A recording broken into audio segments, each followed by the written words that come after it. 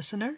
You are tuned in to Beginnings, a podcast of book readings written and read by Cecily Riley. Episode 11, Survivor. What a creepy idea, Lynn said as she squeezed Mike's hand hard enough to break bones. Come on, who does that? A birthday party in the woods in the middle of the night? I know, right? Mike said, as much to placate her as to say something that wouldn't let her know how frightened he was.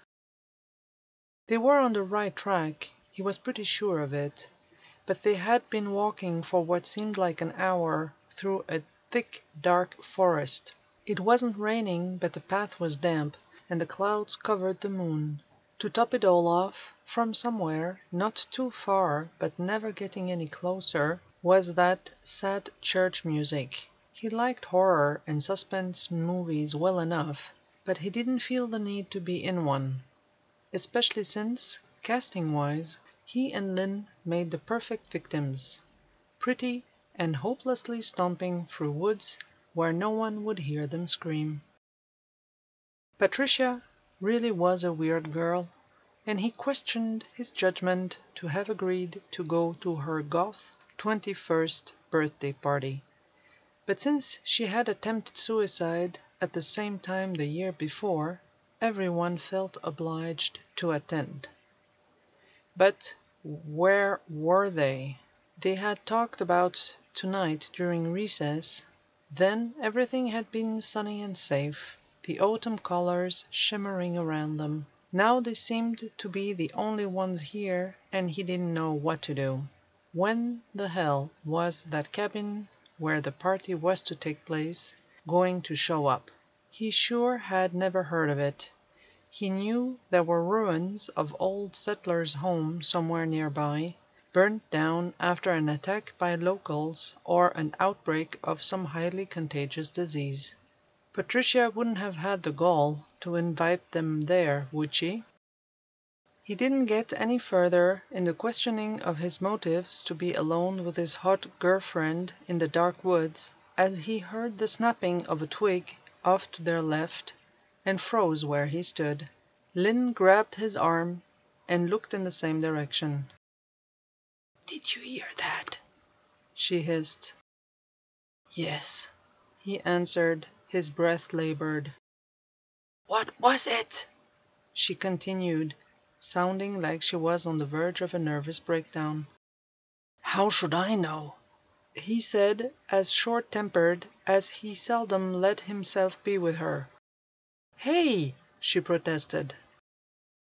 Another twig cracked. Mike remembered he was holding his phone on torch mode pointed at the ground in front of them. He lifted it into the thicket that started right at the edge of the path. "Hey, will you drop that?" a familiar voice called. "Jen?" Lynn said as if she was suddenly in the mall.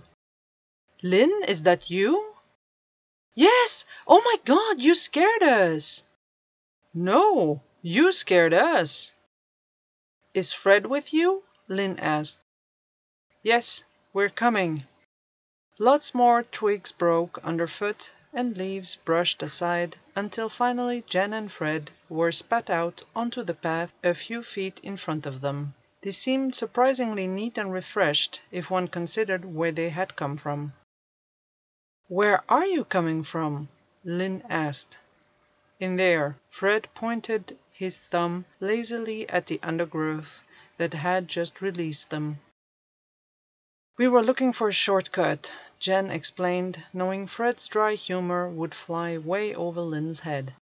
"Where were you going? The cabin that doesn't exist?" Mike said, a little harsher than was his golden boy way. "Of course it doesn't," Fred said, dragging his vowels as lazily as his feet. "Patricia's a nut.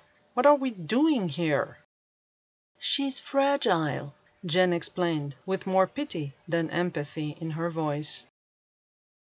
"It's this way," a low voice from somewhere ahead on the path said.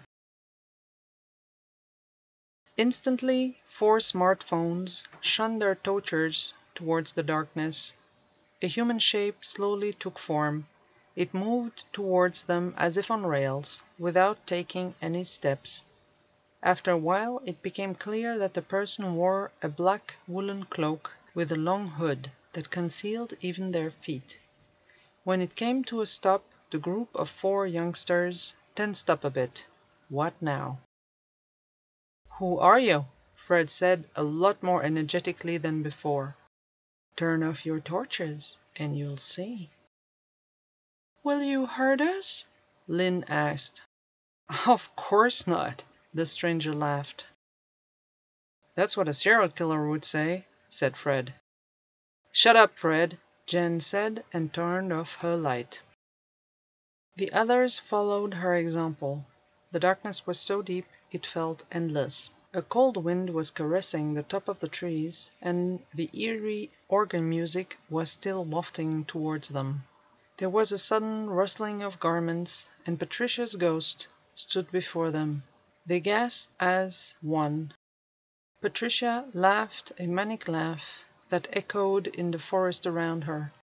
Lynn whimpered, and Jen started to cry.